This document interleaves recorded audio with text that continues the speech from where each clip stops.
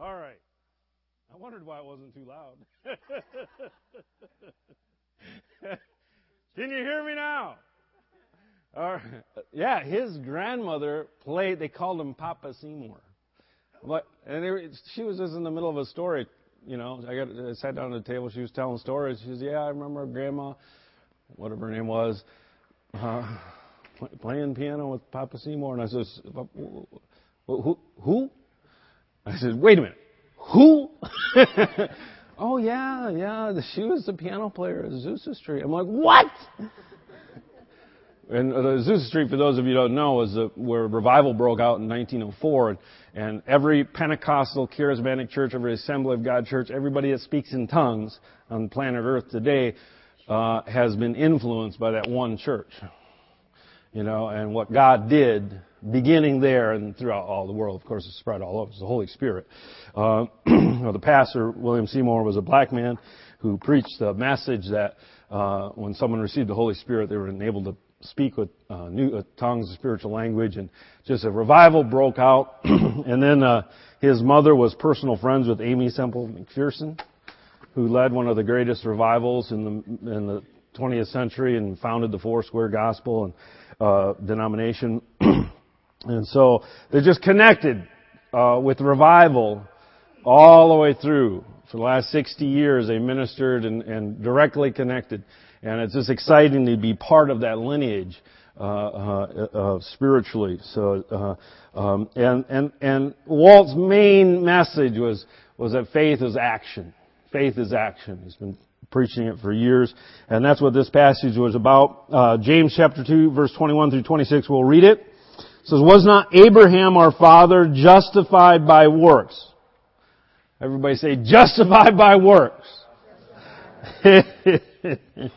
When he offered Isaac, his son, on the altar. Do you see that faith was working together with his works, and by works faith was made perfect? And the scripture was fulfilled, which says, Abraham believed God, and it was accounted to him for righteousness, and he was called the friend of God. You see then that a man is justified by works. Repeated twice. And not by faith only. Likewise was not Rahab the harlot also justified by works when she received the messengers and sent them out another way? For as the body without the spirit is dead, so faith without works is dead also. So we want to look at this scripture and talk about it a little bit as an example. James is giving an example to prove his point that he made earlier, and that we emphasized in the last couple of weeks, that faith cannot be separated. If you separate your behavior, okay, and instead of works, put the word behavior, okay?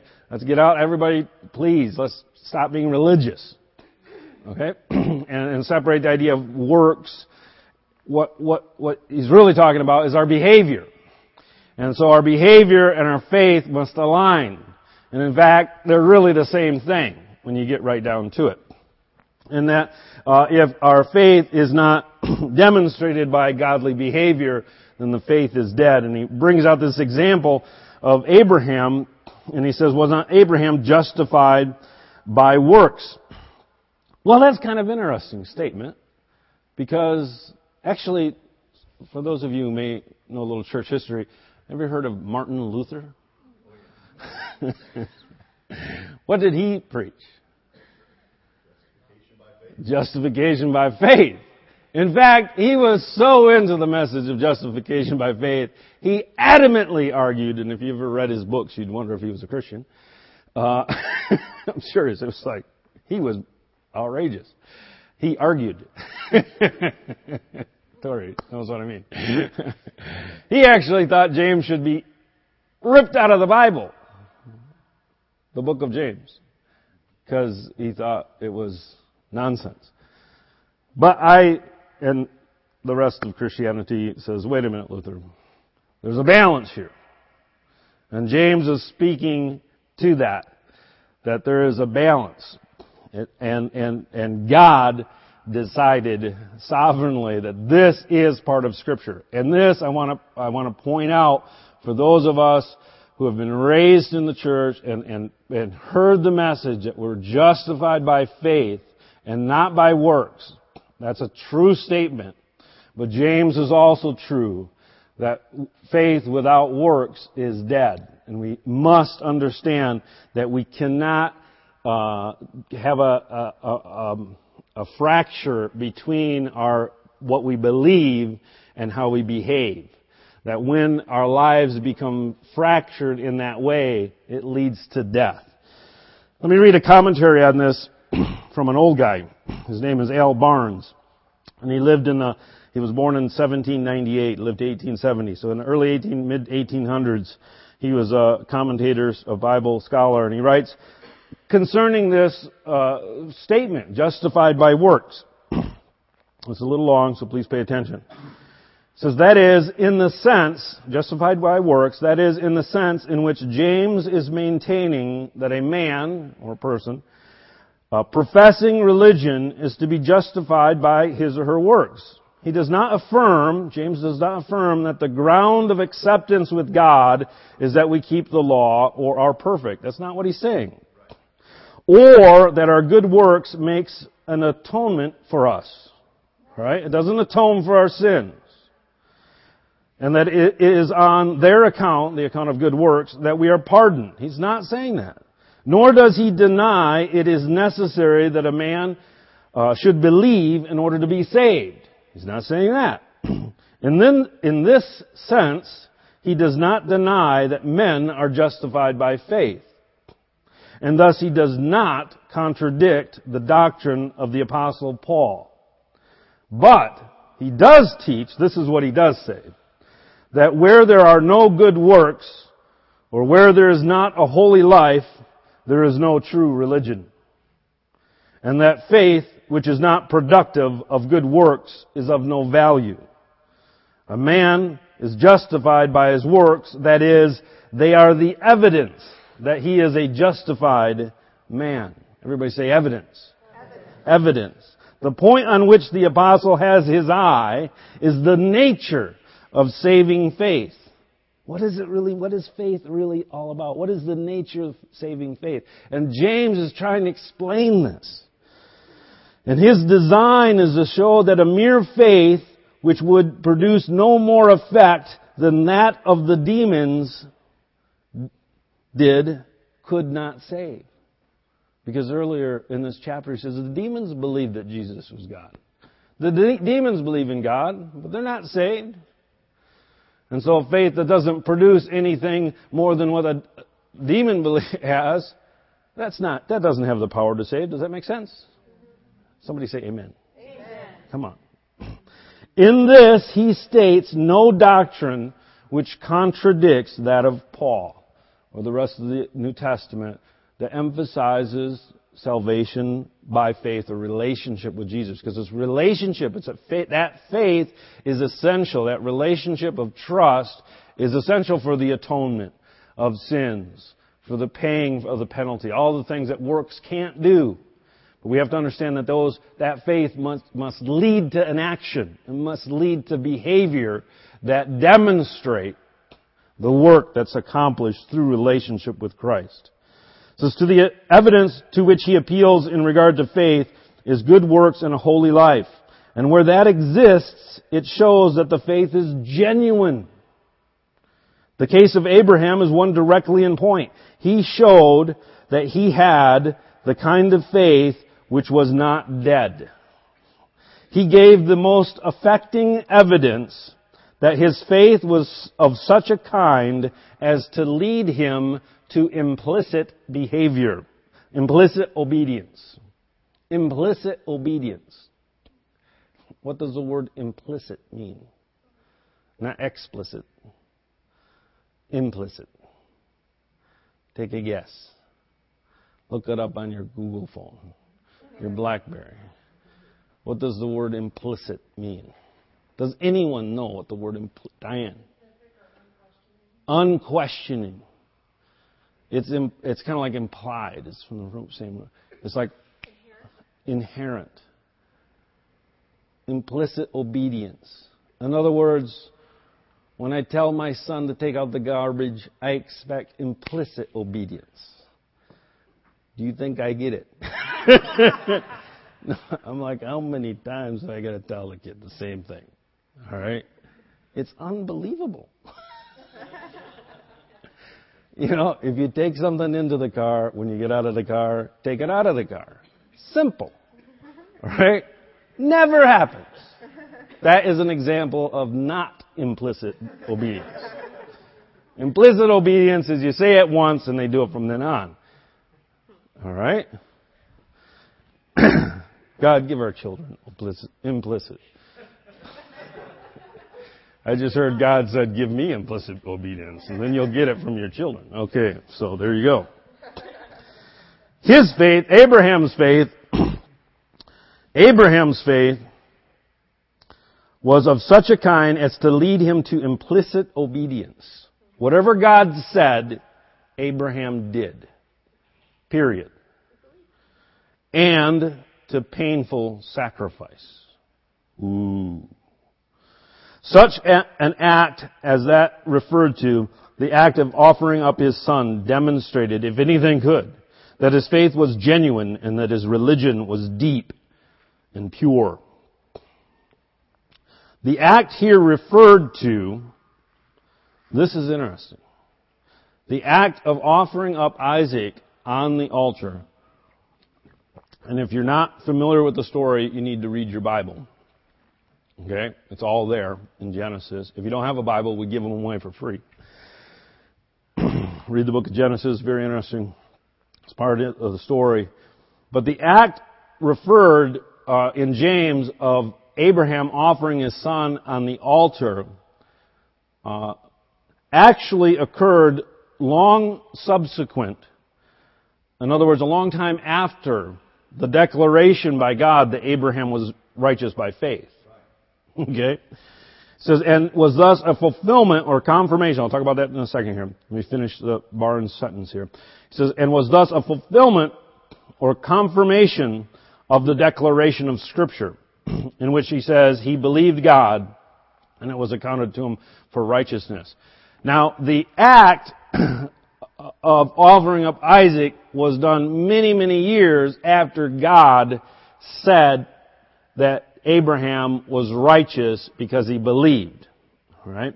And Barnes says that it showed that his faith was not merely speculative, but was an active principle leading to holy living. Faith is an action. Sound familiar? That's what Albert Barnes wrote back in the early 1800s. Abraham encountered God and did many different things. He left the land he grew up in and went to another land because God told him to. All right? And God had made him a promise that he would have a son and that through his lineage the whole world would be blessed. But he was, 100 years old and he still didn't have any kids.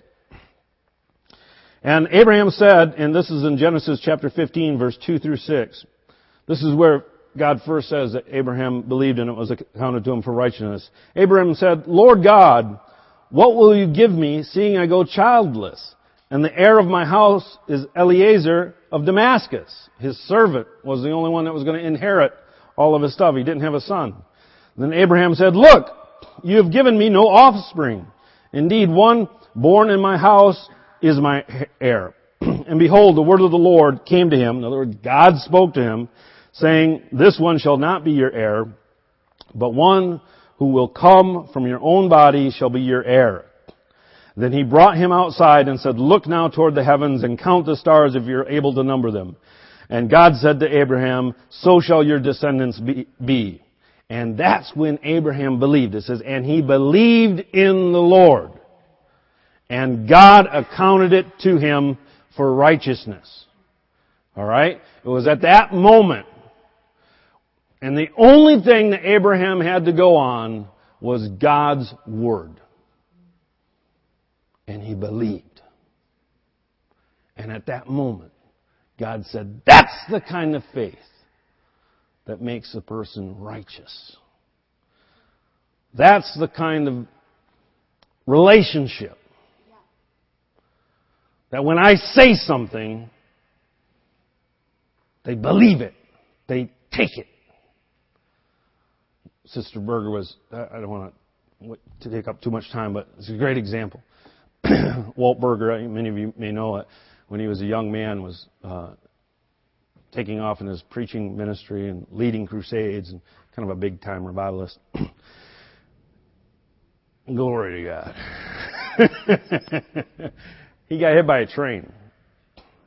And I think both he and the train was going about 70 miles an hour. Different angles. And they gave him up for dead. Literally. And they gave him no chance to live. He was in the hospital. Darlene just had their third baby only 2 weeks ago. And the doctors were saying, even if he lived, which is almost impossible, he'll never walk, he'll never talk. And she was just distraught. And one of the preachers that he was working with at the time, a particular gentleman that Darlene didn't have a high amount of respect for. I'll let her tell the story. But he came in, he was one of the old-time faith preachers, and he prayed for Walt. And he turned around and he said, Sister Darlene, your husband will live. And she said, it just came in me. It was amazing to hear this story. Happened, 30 years ago or whatever. When she said it, even there at the table, she said, when he said it, the words came into me. And I believed it. And from that moment on, I didn't have any doubt. That gave me that. This is him declaring it. She heard the word, and it wasn't the words of that man, that preacher. It was the word of God. And you know why? I know that because Walt lived. And he lived an additional many, many decades and served God that whole time. And Walt clung to that.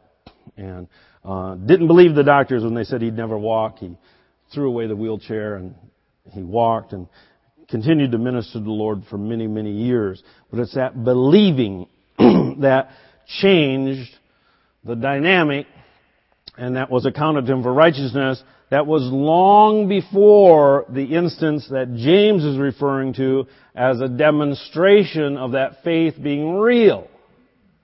And that it wasn't just a speculative faith, it was something that was put into action when God later told Abraham to take that son and offer him on an idol, kill him, in obedience. And Abraham acted on that word as well. You know why? Because he was implicitly obedient to the word of the Lord. And it was in that act that implicit obedience was demonstrated. It was worked out. It was revealed that Abraham really, really, really believed it. To the point that he was willing to trust God when everything, all evidence, went against the promise that he heard. James's primary point is that Abraham's example is that faith was working together with his works. And by works, faith was made perfect. By works, faith was made complete. That's what the word means. It was accomplished or consummate. Okay? It was finished or fulfilled or made whole. The work that James was speaking of, offering Isaac on the altar, was the demonstration of the faith that Abraham had walked in for many, many, many years. His point is that without that demonstration, the faith would have been of no more value than the faith that demons have. All right? Are you following along here? What was Abraham called to offer up? Hello? His son.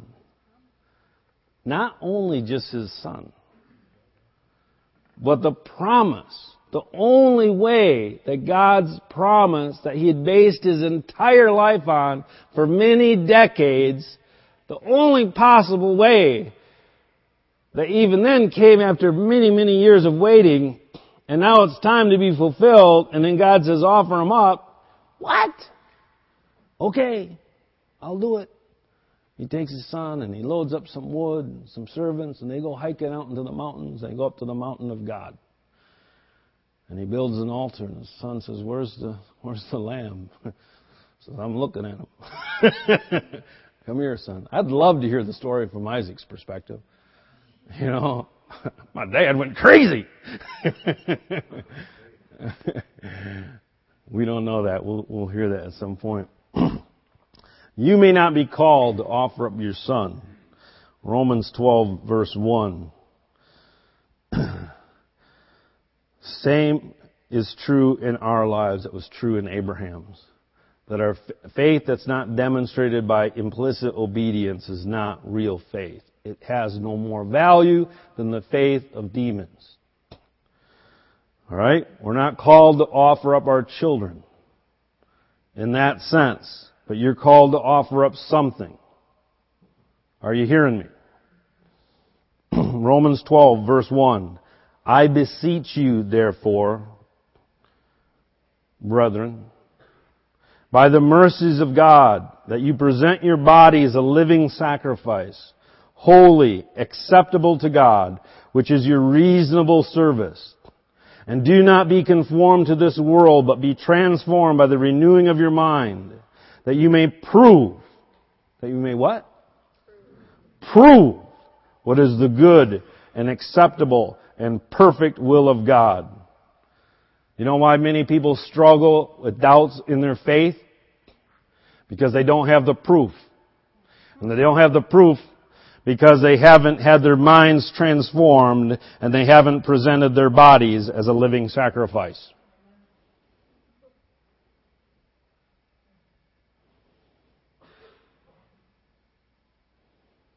They're waiting for proof before they offer themselves up. But the Bible says, present yourself.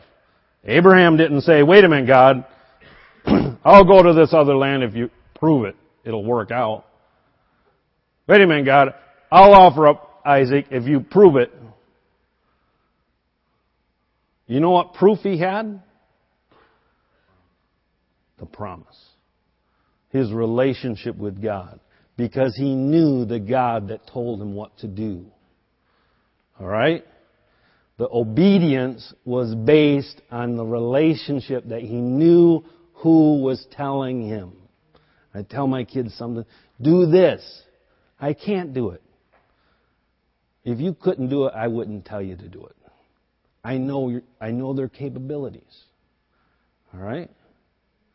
And God knows your capabilities better than you do. Okay? He knows what you're capable of. And when He tells you to do something, there needs to be implicit obedience. Because that's a demonstration of real faith. We need to offer our bodies as living sacrifices. I was thinking about this whole dynamic that happened with Abraham. I don't know if you know this, but offering up children as a sacrifice wasn't unheard of. In fact, it was a common practice amongst many of the tribal religions in Abraham's day and throughout the history of Israel. In the Old Testament, Moloch, I once read a description of the sound of the camp that they would go and they'd have these ceremonies where they would throw their children into the fire as an act of worship to a demon god. And it was a description written in the past. It's not in the Bible, but it's another historical text that describes this act. And it's horrible. It's just written as the sound of it. It was this horror of these people that get into a frenzy and would literally throw their children into the fire. And I thought, it's kind of interesting that God called Abraham to do something that was similar to the nations that he lived in, but significantly different. He needed to have the same level of obedience demonstrated that the heathens demonstrated to their demon gods or their idols, their false god. But at the last moment, God says, your obedience is demonstrated. Your faith is real. Don't kill your son. That's not the kind of God I am. Don't you see how much that screams the difference between our God, Yahweh, the Father, and the gods of the world? No. That's your precious Son. I will provide the sacrifice. I'll take the payment. I'll take the pain. Romans says, present your bodies a living sacrifice. How do you demonstrate your faith? What your body does.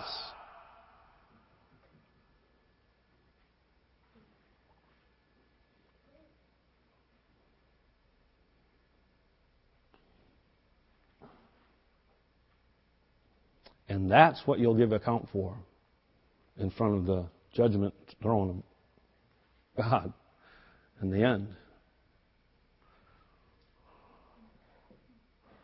Now, the reason I'm saying this is not to scare you. Although you ought to be scared. All right? But is to encourage you because you still have opportunity. All right? That it's what your body does. I was thinking another thought that came to mind. When we go to Japan and we go to Shinto shrines, it's at the shrine where the Shinto people, they worship. Or in the Buddhist temples, they go and worship there. And most Japanese will actually have a little shrine in their house so that they can worship in this little place, a temple. Hindus do it as well. They go to the temple to worship. In Islam, they go to the mosque to worship. Right? But Christianity is significantly different. Because where do you go to worship in Christianity? Your body. Where's the temple of the Holy Spirit? Huh? Your body. It says that in Corinthians. Your bodies are the temple of the Holy Spirit. If anyone destroys the temple of God, God will destroy him. All right? You are like God's mobile unit. God's RV. Which is amazing. God is in you. You worship God by the acts of your body. All right? What your body does and your mind, as your mind is transformed. So what you do in your body is Christian worship. And there's been a de-emphasis or a neglect over the last several hundred years in evangelical Christianity about the emphasis of the importance of worshiping with our bodies. Listen to Screwtape Letters by C.S. Lewis, and one of the demon characters in it points out that humans always forget how significant their physical actions are in relationship to the expression of their faith. And so the act of bowing down that the demon was saying, don't make the main character of the book disconnect religious thought with religious action, Christian thought with Christian action. And if the enemy can make that disconnect, that it's just an idea, that bowing down doesn't really have significance spiritually, then the enemy's won a little point. Because if the bowing down doesn't have significance spiritually, then using your body in an illicit or sinful way, well, that doesn't really matter because it's just my body. No, it matters! Because your body is the temple of the Holy Spirit. It's a holy thing. It's a wonderful thing. Not because of who you are, but because of who's in you. Does that make sense? And so you honor your body and you worship. And just as Abraham was called to offer up his son on the altar, and that was a demonstration of faith, you're called to offer up your body 24/7, guys. Everywhere, all the time. Abraham's faith, when it was put into action, changed the course of human history. Abraham never wrote a book. Abraham, as far as we know, never preached a sermon. Abraham may have been illiterate. We don't know. But his faith in action changed the course of human history. Do you realize there's 3 primary religions? Monotheism. Prior to Abraham, there's no example in world history of the idea that there's one God. So Judaism, Islam, and Christianity all trace their roots to this guy called Abraham. Think of it. All of human history that's based on Christianity. Everyone that's been a Christian or even a Muslim or Jewish leaders, all the influence that's affected the world was because one man did what God told him to do. All right? And I've always thought, man, I can't wait to meet Abraham. When I get to heaven, that's the first guy I want to meet because, he must be some dude. And I prayed about this a couple of years ago, and God says, he's nothing special. He's just someone who did what I told him to do. Because I'm not a respecter of persons. That's one of the most quoted Old Testament passages in the New Testament, is that God doesn't play favorites. All right? That means if you do what God tells you to do, you can have the same measure of influence. You might not see it because you won't live hundreds of years after and maybe have a book written about you. Abraham's book was written as an example to fulfill other prophecies. But you have influence. You can change your life. You can change the lives of those in your family, your circle of influence. But who knows what effect you can have if you simply do what God tells you to do. Faith in action. Amen. Bill's going to have some announcements.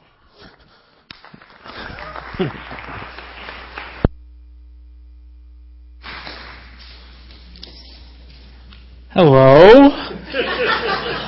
Don't know how to follow that, so I won't even try. First of all, if you're a guest with us today, I'd like to welcome you personally. And we have a gift for you, actually. If you tear off the connection card, which is a portion of the bulletin that you got, and take it to the connection counter in the middle in the back there, we have a gift for you.